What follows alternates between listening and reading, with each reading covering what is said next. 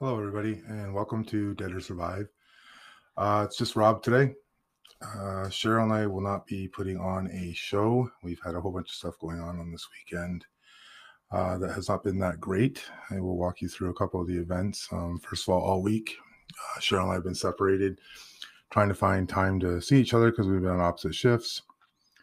I thought Friday night I would surprise Cheryl, and I had a fire going out back, and I'd taken the dogs all out back and stuff to have a fire, sit around, have some music, and relax. Also, this was the weekend that one of the dogs that we foster that I wanted to keep was supposed to leave. So I thought it'd be nice to at least have one campfire with her, as that's something I enjoy doing with all of our dogs and stuff. So that was the other reason for doing it. So I got it all set up and everything ready, and Cheryl came home, and we spent a couple hours around the fire, listening to some music, catching up, and so forth. And then when heading in, um, I started loading everything up and putting everything in. And as I did that, I usually we keep Kiki, the registered dog, on two leashes at all times. I only took in the one leash out there because I had her on a big steel lead with the other dogs, so they couldn't run away, get away, do any of that stuff. As I was switching her from her lead over to her leash to walk her up, her and Jules started playing, and the leash got tangled around my wrist, and I let go of it, and Kiki took off running. Cheryl and I called after her and went to run after her, and then she thought it was a game. She was doing that whole stop and run play. If anybody has dogs, you know what I'm talking about.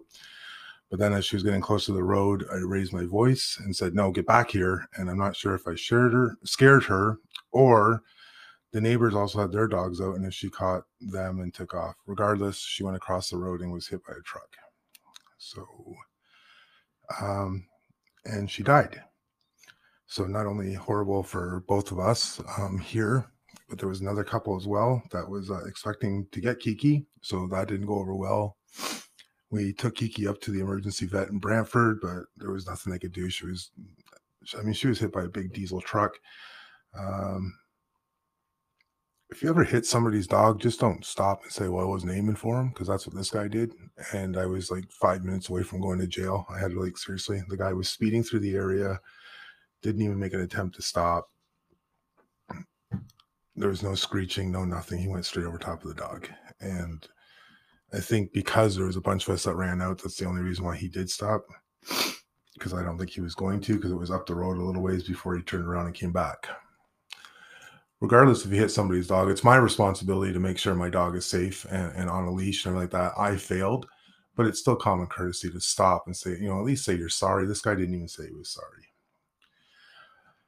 Anyways, so the other reason why I came on is this: I wanted to let you guys know why there is no content. Cheryl and I just didn't want you guys to leave you hanging and think that we just stop doing it again, because we've already done a stop and a restart and all that stuff, but that's what's going on right now. So we just took the weekend to kind of decompress and let all our thoughts and stuff run through our heads. And we will have a show for you next weekend for sure. We'll be back up to our normal stuff.